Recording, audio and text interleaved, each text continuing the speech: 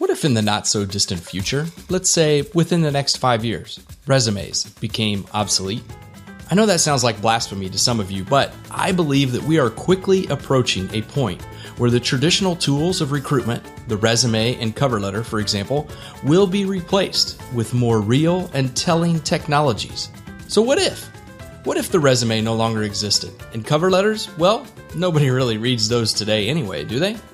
I mean, play along with me here for just a minute and ask yourself, if the resume was gone, how would you demonstrate to potential employers or clients your skills, expertise, and the value that you add? In this scenario, which frankly I don't think is as far-fetched as you might be thinking right now, your career and your livelihood may all come down to two things. First, how visible you are online, and second, your social resume.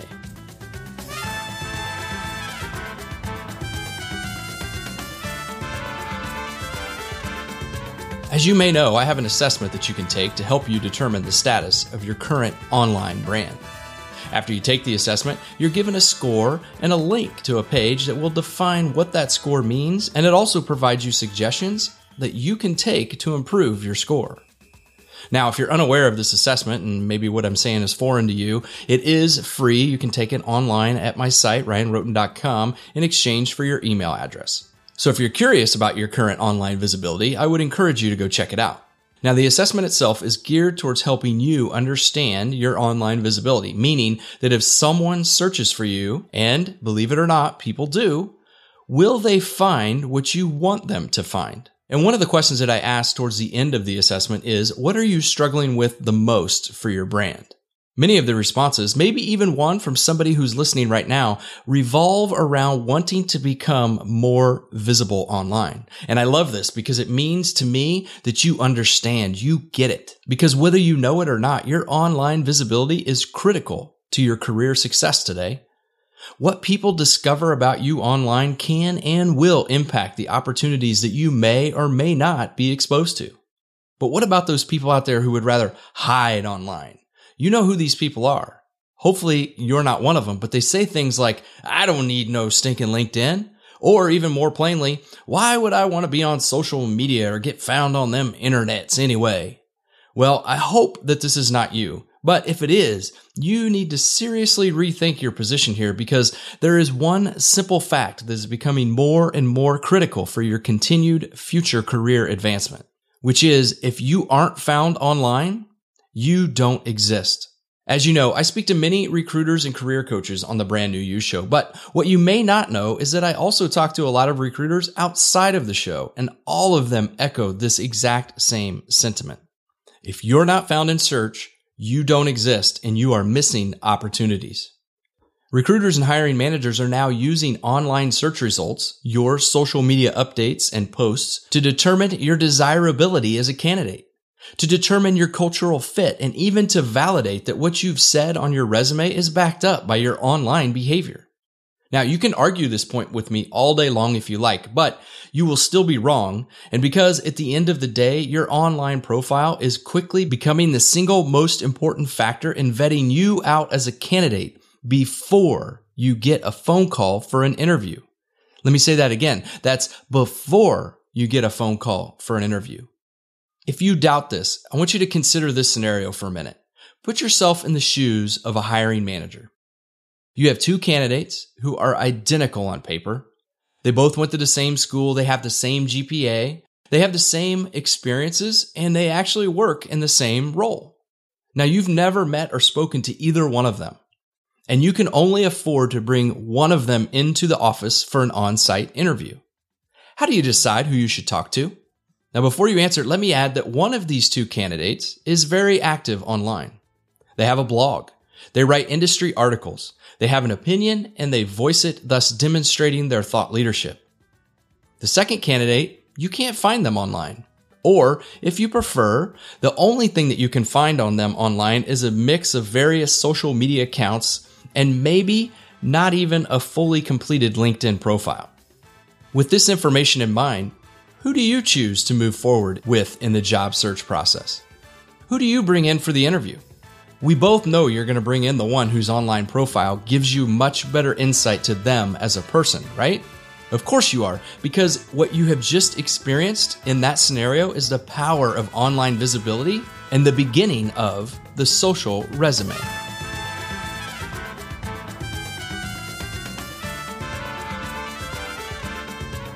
If you search for the term social resume on Google, this explanation by Chrissy Civic comes up. A social resume is not so much an actual thing, rather it's a variety of things.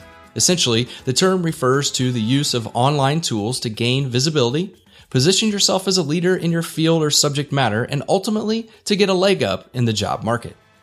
I love this definition. However, I would offer this one correction. I believe the social resume is a real thing. I agree that it's made up of a variety of online activities, and I agree that it's not an actual physical thing like a paper resume. But I disagree that it's not an actual real thing. Why? Because over 90% of recruiters today already review your social profile, your social resume, before they call you. And depending upon which survey results you review, this number could be as high as 95%. In addition, a study by LinkedIn found that 85% of employers are influenced by a positive online reputation. So whether we admit it or not, social resumes are alive and well. And you could take advantage of this by positioning yourself as an authority in your field or subject matter. And by doing so, you'll have a leg up in the job market, especially when you are compared to another candidate who, say, narcissistically post selfies to their social media accounts all day long. This applies whether you are an entrepreneur looking to generate new business, someone wanting to advance within a company or industry, or even if you're a freelancer choosing yourself over a corporation. So what exactly is a social resume? Well, let's talk through some of the components of the social resume.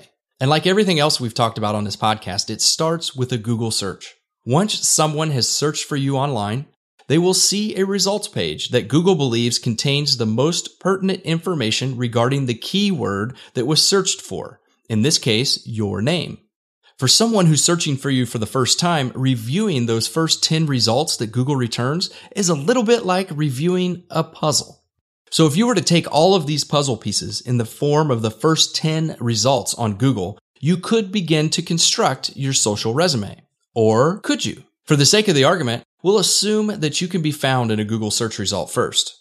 Meaning, you may not be able to put together a social resume if nothing shows up. And if that is the case, if you can't put together a result, well, listen to this anyway, because this is what you're missing out on. Since this social resume is a puzzle, obviously, there will likely be various components that need to be assembled together. And for your social resume to be the best it can be, for you to have a great social resume, ideally, you need to control all of the results that are found on that first page. And if you're doing a good job, and this is the case for you, here are a few of the puzzle pieces that I believe you need to make sure are included in your social resume. This first one should be obvious, but you need to own your domain. I've said this before. I'll say it again. It is important now, and it's only going to become more and more important and critical in the coming years. You need to own your firstname, lastname.com. Owning your domain will make your name bubble to the top of the search results, because after all, that's the keyword that people are searching for. And if this isn't enough of a bonus for you, owning your domain also prevents others who share the same name as you from tarnishing yours.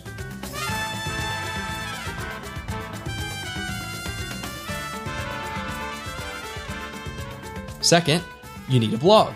A blog allows you to express yourself, to vet out your ideas, to build your influence in your area of expertise.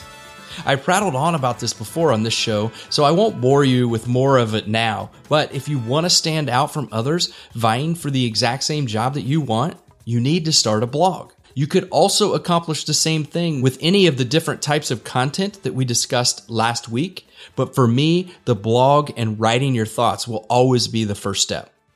Next up, you need to have a good photo image. We all agree, I think, pictures have always been taboo on traditional resumes, but this is changing. I had a great interview with Hannah Morgan on this topic when she and I discussed infographic resumes, which, by the way, you should go check out. Even if your picture is never officially added to the paper resume, hiring managers and recruiters can still find images of you online. Remember the selfie discussion from a minute ago? Are these really the images that you want to show up when people search for you? Somehow I doubt it. So do yourself a favor. Go get a professional headshot image and use it often and everywhere. Having a consistent image will help people know that they've found the right you. Have a professional bio. Your bio can come from a variety of sources now, including your website's about page, your LinkedIn summary, or any of the dozen social media accounts that you've created for yourself. And when someone is looking for you online, they will review the bios in your social media accounts. Are your bios professional? Or maybe not so much. Now, this one may seem a little bit far-fetched, and I admit it's probably a slight invasion of your privacy, maybe not. But what if a recruiter could find or ask you to see the last 6 months of your Google searches? Okay, this may never happen, but how bad does the thought of that scare you? Sure, we look up some weird stuff occasionally, some unusual things from time to time, but is this all you use the internet for? And by the way, your search history is not difficult to obtain. All you have to do, say for example, if you're in Chrome, is go to History and then Show Full History. And you'll automatically see a complete list of every website you visited for the last, however much time it stores it. It's true, this may never be part of your social resume, but employers are currently asking candidates to let them see your Facebook page. Which leads me to ask, because I'm curious, would you show a potential employer your browsing history if they asked? How about your Facebook account? And speaking of social media, why not have them ask to review the last month of your social media activity? And yes, this is exactly what it sounds like. And before you get all privacy, Ryan, privacy on me, I'll let you in on a little secret. If you don't think this happens already, you're only fooling yourself. I personally do this for every one of my podcast guests as a part of my research, and I promise you recruiters and hiring managers are doing the same. And by the way, did you know that your tweets, well, they're fully indexable by Google, which means that they show up in search. What do you tweet about? Is it anything related to your industry? And by the way, demonstrating the proper use of social media is important because it shows a willingness on your part to learn and explore new things. So don't just go sign up for a platform and walk away. In fact, while I'm on this topic, another mistake I see people make on social media is they sign up for every social media platform that's out there. And if this is you, please stop. You do not need to be on every single platform.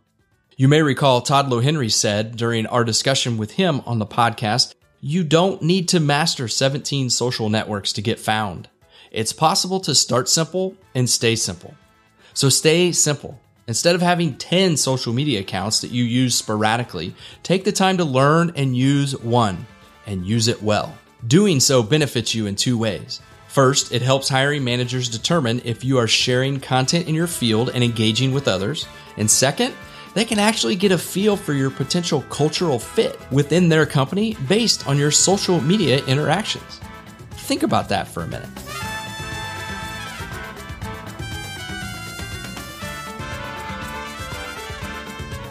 And then finally, the last thing that I think is a part of the social resume is, of course, your work experience. And I put this last not because it's not important, but because it's really more of a verification step that validates that you're not lying on your resume. If you say you work somewhere on your resume, chances are it can be vetted out online. And as much as it pains me to say it, people can and do lie on their resume, as Robin Ryan reminded us during my interview with her on this podcast. So in summary, building your social resume should be a conscious and purposeful activity on your part. If it's not, you leave your social resume up to the whims of Google. And this could, dare I say, be costing you opportunities. For the most part, it doesn't require anything but your time. But if you work on building your social resume, you will also be building your brand and improving your online reputation. Your social resume, if done correctly, is your career brand story. It will tell others about you, your expertise, and how you add value in the world. This is not a story that you want others to tell for you. It's your story, and you need to tell it. So I'm curious, what do you think? Let me know. Head on over to ryanroten.com/message and leave me your thoughts, or send me an email at rlroten@gmail.com and put in the subject line social resume and let me know what you think. I'm sure there are more things that I could add to this list, but I think it's a pretty good start for a social resume template, don't you? That wraps us up for today. Until next week, I've been Ryan, and I'm out.